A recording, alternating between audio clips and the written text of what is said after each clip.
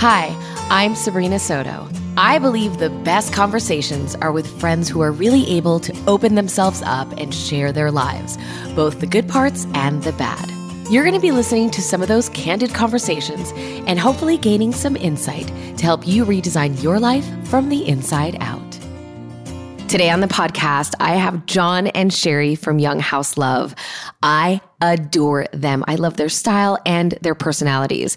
Today, we're talking about why they quit their blog a while back, the challenges of working with your spouse, saying no when sometimes you doubt yourself, and all around life. So let's start. First of all, thank you guys so much for chatting with me. I feel like you guys are my neighbors. Seriously, like you are my friends, even though we've never met in person. I know. It's so funny. I would like totally have like a 5-night event with you, which is like a long commitment, even though we've never met. Cause I'm like, we know we get along. We DM all the time. For sure. I feel like we would be best friends forever. And we could have a sleepover and I'd like do your nails and you could do my hair. That sounds amazing. amazing. I feel like I'm not part of this anymore. No, John, you're invited. You're going to cook for us. Yeah. You'll do like really important things, like leave the room when we're talking about deep things. No, John, we want you there. I promise. But I have so many questions for you guys.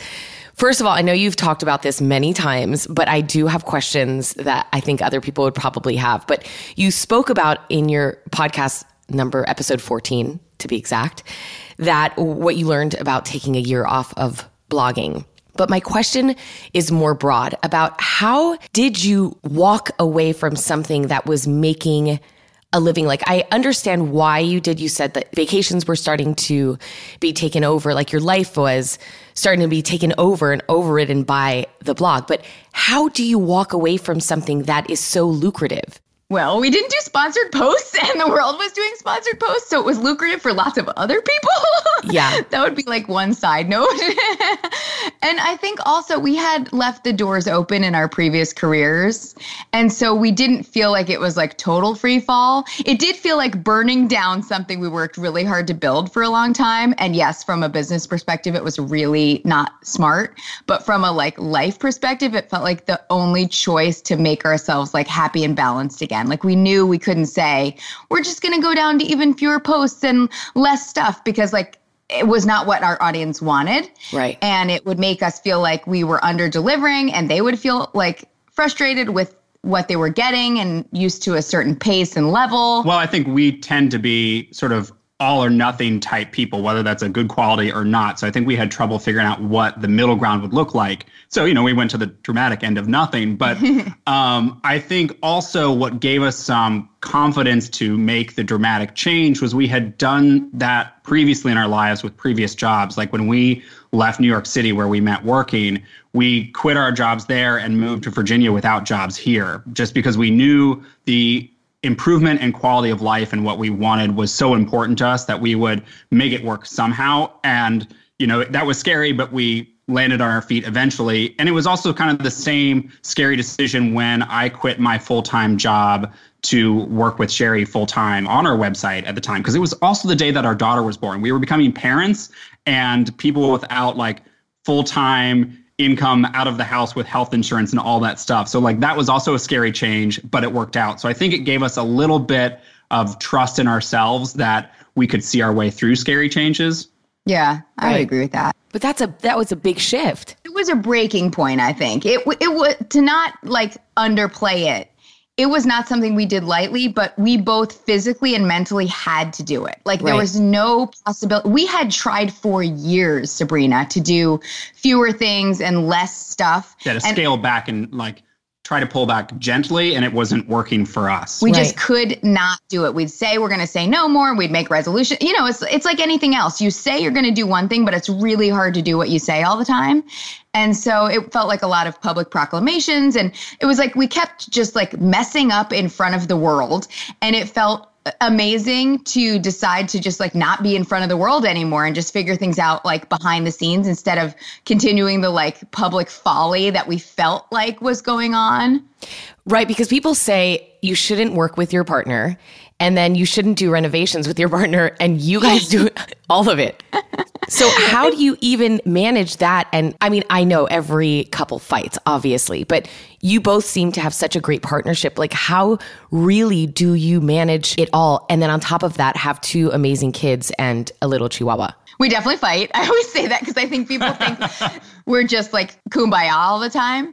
We definitely have learned, and we've been together. What is this, like? We'll be 15? married 12 years this summer. Right. And so together 14 years. So like we've known each other a long time. We've learned what doesn't work.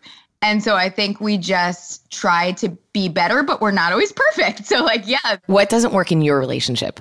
I think anytime. Oh, wow, Sabrina. Sorry. No, because we even had this morning, like an hour ago. Anytime we don't communicate and we bottle something up, then it explodes instead of just saying it at the point. So I think now we're at the point where we will talk frankly and like, not without respect. We always respect each other, but I might not sugarcoat something to John the way that I'd sugarcoat it for like the cashier at Target. Right. or a boss or an employee in a more traditional work setting. Like, I think it's funny, we do get this question a lot about how does working together work? I mean, how do people who are in a relationship also run a business together? And I think when we think about it a lot, like the skills that you use in a successful relationship or marriage aren't that dissimilar from the skills needed to have a successful work partnership, whether it's with a spouse or whether it's just with like, you know, Joe Schmo at your office. Like the ability to communicate, to compromise, to resolve issues, to be organized, like those are all things that come in just raising a family and running a household. So I think it's not that far a leap to work together as most people think. I just think. But Joe Schmo, you get to leave the office and then come home to your partner and be like, Joe Schmo was a total schmuck today. Yeah. That is a good point. You're totally right. But I think what John was saying, because we've actually debated this like with our friends at a dining table, we were like, don't you, to run your household, have to be organized and communicative and understanding and, you know, do you have to discuss things and come to an agreement on anything from like the way you raise your children to where you're going on spring break? Like as a family unit, you are constantly communicating and compromising and like navigating things together. And I think those are the exact same skills we use in our business. Right. But I think your point is right, Sabrina, that one of the challenges that is unique to this is that you don't have the breaks and you don't necessarily get to come home and vent to your spouse about what happened at work. You don't necessarily have that release as much. And that can be challenging. And I think that's probably the issue that most couples who work together run into, is that you have to try to separate the disagreements or the challenges at work from what happens in your household so that you can like look across at the dinner table at one another that night. Right. And so I think that's just something, again, you practice, and it does come back to some of those same skills of conflict resolution in a marriage as well. But I think we also have found that even though we are doing so much together during the day and working on the same projects and challenges, whether they're work or family challenges, we do still have a lot of independent tasks and independent time. So you do get that breathing space away from your partner. And I think that is actually probably a key part of working together is to make sure you still have distinct roles and responsibilities and tasks where you can do them separately. Right. So do you guys have a schedule? Meaning, Never. Wait, but because you have to get everything done while the kids are at school. So we have a schedule with our family, like our family life is much more scheduled, and we have deadlines for work. So we'll know something is due at a certain date.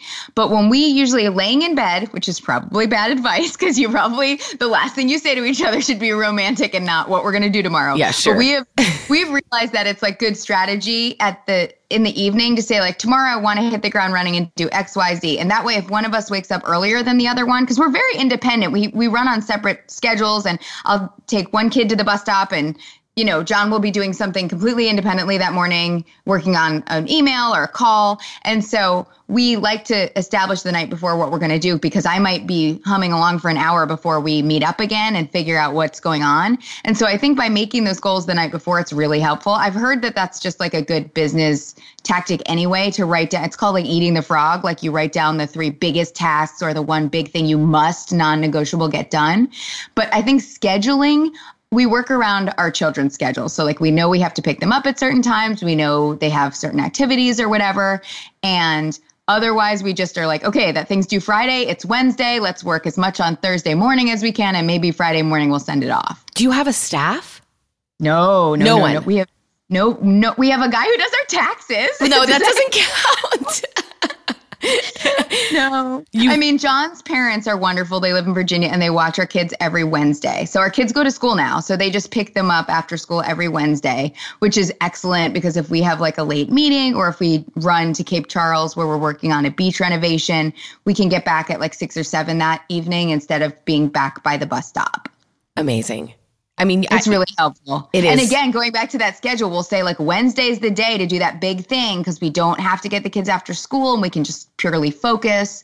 So I would say if you don't have someone like that who can help you and you're listening at home, just even knowing we have one day that's like solely devoted to work really helps us push the bigger things to that day. And it makes us get them done because it's not flexible. Like we don't also get that luxury on a Thursday. Well, and one lesson that we learned from that time off and where we sort of made a transition from kind of our old blogging style and what we do now is that we realized that we're in a fortunate position by running our own business to craft our work time around our family time. Whereas before it felt like we were cramming work in at every free moment. Right. And so we have tried to only fill our plates as much as we can fit in that time that doesn't interfere with, dinner time with the kids or bedtime with the kids. It's not a perfect system. I don't want to at all pretend like it doesn't happen and work doesn't bleed over more into family life, but it has helped us think about what can we take on, what projects do we have time for, what's a valuable thing to add to our plate, because we have to see if it fits in there in the slots that we have available. Yeah, I think before the break, we were saying like, yes, we'll figure out how to squeeze it in. And I think now usually the default is no. And then because we're very happy with what we're doing now, we keep saying we're not trying to grow. We don't want a staff. We don't want to be an empire. Like we're very happy keeping our plate small and doing a good job on the things we have. Like we don't like for things to fall through the cracks and be poorly done. And when you're not looking to expand to a staff, that's what happens when you add more. So I think we generally say no to almost everything. And then we focus on doing the things we love as well as we can. The saying no, I guess I struggle with this a lot, it's difficult for me because this came up in my life yesterday. I said no to a job and then I get off the phone. I'm like, oh my God, that would have been nice to have that paycheck. And gosh, I had to pay these bills. And it's really difficult because well, for me as a single mom, it's even more difficult because it's solely on my shoulders. But How isn't it, do you ever say no to something and then second guess it? I feel awful. But then later, what I like to do, this is going to sound crazy, Sabrina, but you should totally do this. Write in your calendar when that job was going to be and say like, said no, but this would have been the week I did that speaking engagement, or said no, but this would have been the month I had to deliver on that room. I guarantee when you see it in your calendar, you will be so proud of yourself because you get to that moment and you're like, I never could have fit it in. Like I love that advice. You have to do it because I had to do that to see the value in saying no. Because like you, I saw it as losing money, but now I see it as gaining time and sanity. And isn't time and sanity and like family stuff the most important? Like we're here on this earth for that. We're not here on this earth for income. We need it. So I don't want to act like we don't need to work. But those shoes, I wanted those shoes. I'm kidding. Right, no, you're right. Yeah. But I think we also are very good at making it work, and you and I, Sabrina, we're like creative and we think outside the box. And I think even if we say no to something, there's going to be something else that comes along that's fun and maybe easier or faster that we can do that we'll be so glad we freed up the time. I love that calendar. That's amazing. Yeah. Do it. Okay. But going back to you, like balancing work time and family time, you're very much like me. John, you talked about it at that speech that you made that Sherry is all about like commenting back and responding back to people. And I feel that way too. Sometimes when I'm with Olivia, somebody will ask me about a paint color and I'll run into my office just to get the paint fan. And then I feel guilty. I'm like, oh my gosh, I just left Olivia just to respond. But I feel the need to get back to people. And I know that you're like that too, Sherry. So how do you balance it now? Being so open, maybe not as open as you used to be, but being so personable and connecting to your readers, and then also connecting to your family and being present. Yeah, I'm not going to act like it's easy because it's not. Generally, what I try to do is not look at things unless I can answer them, because I have just come to the understanding that if I open my DMs on Instagram or if I open my email, I'm going to be a little bunny like you running around looking at like people will ask me for like a UPC code or like a paint color, like you said, they're like things I have to run around and do. And so I try to just do that at times when I want to be doing that. And I don't even invite the pull of that magnetic, people pleasing, like happening into my life unless I have time for it. So like a good example for me would be like sometimes John and I have to drive to a meeting or drive to run errands, and John's driving. So I will open Instagram and I'll say, sorry, I'm like not going to be very fun in this car ride for 20 minutes because I'm going to just answer DMs. But I will get it done in that moment because I'll know I'm not with the kids. We're not having dinner. Like this is a time when John can listen to a podcast and I can do this. And it's just sort of like almost like we're together, but independently getting stuff done, which is a lot of working together anyway. Right. And so another example would be like, I love long walks and I listen to fun music and have a good time, but sometimes I get bored. And if I don't have a good podcast to listen to, I might say, well, on this walk, maybe I'll just like do a little bit of email. And I know that sounds crazy. Like, why, how do you not walk into a tree? Where I walk is like the widest. It's so bad.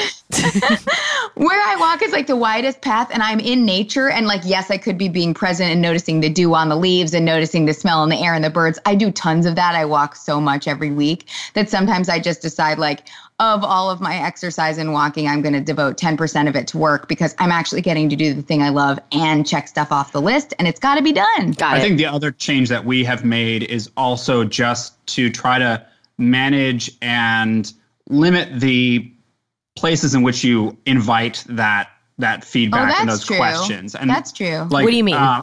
Well, the clearest example is that we turned off the comments on our blog, which is a terrible strategy for anyone who says grow your blog and search engine optimization. But we realized like that was such a big time suck because we had created this venue for constant feedback and constant questions. And so we just decided to say like that's a section thing we're going to section off and say like no more for that. So we've kind of filtered right now. Most of the feedback and questions come through Instagram. And so like Sherry said, now she can say like, if I don't open my Instagram app, I'm not going to open myself up at this moment to get sucked into that vortex. I'm not constantly getting notifications on it or anything. Right, because I have my notifications turned off for Instagram, Sabrina. That's also very important. Or yeah, you will I do always too. be finding the paint color. Yeah, I have friends who have them on and I'm like, why? It's just constant. Yeah. And also sometimes if something is going on or the day has gone in a way that's been busier and we don't want to, again, invite an opportunity for all these comments and questions and know we're going to dedicate that time. We'll just say like, you know what, we're not going to post something right now or tonight. Like we know, again, as a good social media person, you should have a regular posting schedule and you need to make sure that you like stay in people's feeds so they don't forget you. Like all that advice, we just sometimes have to say like, but not right now for me. Like it'll be fine tomorrow if I do it then. Like it can wait a day so that I'm giving myself this space because I know thyself that I'm going to get sucked in and it's going to take an hour or two or whatever. Like, do I have that hour or two? No. So I'm just not going to do it. Right. Yeah. We really value our evenings now. And so generally I will post twice a week on Instagram. That is it. Not Insta stories. Then she's on. Yeah. I love your Old Navy pants, girl. I love Insta stories. To me, that's like just fun. And it takes 5 seconds. It immediately uploads. Like there's not a public comment chain that if I don't answer where the curtains are from, I'll have 50 people asking where the curtains are from and have to like go crazy doing it. On Insta stories, if someone asks me where the jeans are from, I'll do another story and say the jeans are from here. And it immediately answers like 50 questions. So I find it more doable. I know some people who think Insta stories is harder. I think it has to do with personality types and like how I'm very not pro at Insta stories. You're like, hilarious. But why isn't John ever on it? Oh, John, where are you? And why isn't your picture on Instagram? Oh, John wanted his picture off Instagram because he was like, the stories you post, I cannot have people thinking that's me and you. This is your ship and you are the captain. Well, we've had a challenge in our whole time blogging of when our accounts are John and Sherry, people not really knowing whose voice they're coming through. So we made a decision a little while ago that like, since Sherry's pretty much the one doing Instagram, like let's make it clear to everyone that that's Sherry talking. And so I've sort of taken over Twitter. Yeah, John's the Twitter guy and I'm over on Instagram. Your picture's still on Twitter. You should boot me right off that. Thanks for bringing it up, Sabrina. Sorry. But it's like when I posted an Insta story and it would be like, I'm ooey gooey, crazy mommy googly eyes at this lamp. Then John's like, please say this is Sherry talking. Why haven't you guys both have such a great sense of humor. Why haven't you done a show? I know you spoke about so many production companies approaching you guys. And I know that when you were first dating, you tried out to be on Amazing Race. So I think you're open to being on TV. Why did you say no to having a renovation show? Well, I mean, we didn't for a while. Like, I distinctly remember like years ago filming some sort of sizzle reel thing to send into someone because when you get that first invitation, it's exciting, like I think a lot of us, at least if you've grown up around the same time that we have, like getting a TV show seems like the pinnacle, like you've made it because you're on television. But I think some of that has somewhat shifted with the advent of social media. And I think probably your experience, Sabrina, speaks to a lot of this because you've done television and now you're crafting your own way in these other social media as well. And you see how like those in some ways are almost as powerful or powerful in a different way than having a TV show. And I think the other thing for us is we realized, again, I kind of know thyself, is that we are control freaks in a weird way. And I was going to say, I could not be filmed, Sabrina. What are you talking about? You would be amazing. I will walk away from the camera and then be like, that was just a shot of my butt. Like I am too in my head to be filmed because I start to think I messed it up. And I'm not like that when I talk, which is why I love a podcast, because I can be nerdy and let it all hang out and people just get that. I feel like it doesn't come across wrong because the context is there in my voice and my inflection, even more than writing on the blog. I think people who listen to our podcast know me better because they get when I'm joking and I don't have to say in parentheses like I do on the blog, this is a joke. Right. Like people get inflection. But for some reason on TV, I almost feel like I'm too in my head to be myself. And so I think I do a disservice to myself. I'm stiff. I'm unnatural. I remember later what I really wanted to say and I don't say it. And whereas like on Insta stories, I'm like, what's up guys? And it's like the podcast. I'm really casual. I'm not worried. I'm not like being filmed entering a room and fluffing a pillow, the most awkwardly a human has ever walked. Oh my gosh. We had an opportunity to do little random videos here and we watch them back all the time and be like, who are these nerds? They're so stiff. So you just don't have it. You have it, Sabrina. No, I sometimes watch it myself. I'm like, oh my gosh, she seems so nice. Little do people know how crass I am. Why don't I know how to walk? Why don't I know where to put my hands? Like I turn into an alien impersonating a human on film when in real life I feel like I'm more natural, but I just can't do it in front of a camera. Well, I think you guys should revisit that because I think you would be amazing on camera, like having your own show. That is very kind of, well, you even told us in the episode when we interviewed you, like television is a lot of work too. Oh, you know, like so much goes into just like a half-hour show that the audience isn't privy to. Yeah, it's like 22 minutes takes 5 days of shooting. Right. Yeah. And so I think it takes a lot of commitment for someone, and you have to be kind of all in. We've had some friends through blogging who've had the opportunities to do shows or pilots. And I remember one where someone's like, we spent like 2 weeks renovating this bathroom and it didn't make the final edit. Like, they showed it because they were, especially at the scale at which shows on like HGTV have gotten these days, where like every episode is a whole house. Right. No, on my first show, Get It Sold, I would have to do 5 rooms and then curb appeal. And maybe 3 rooms actually made it into the show. So I would be devastated of all the work that I've done. Yeah. And I've also heard like you can get a friend or a sponsor, like say a little Etsy shop and you love them and you can be like, will you make this poster for me? It'll be on TV. And they're like, yes, this is my big break. And then it like doesn't even make the show. And that breaks my heart for like the vendor. Was so excited that they were going to get their like mom and pop shop on TV, But now if that happens, I will make sure that I give them a shout out on social media or my blog, whatever, because that happens all the time. Okay. Last question for both of you. Okay. Let's see who's going to go first. John, you first. John, what's your favorite thing about Sherry?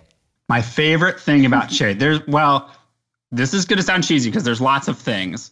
I'm trying to think of one that aligns well with what we've been talking about so far. I think the thing that I appreciate most in our relationship about Sherry is that she is such a dreamer's not the right word, but like Sherry is gets so excited and is so ambitious about some things and can see the potential of either a house or a project or a business idea.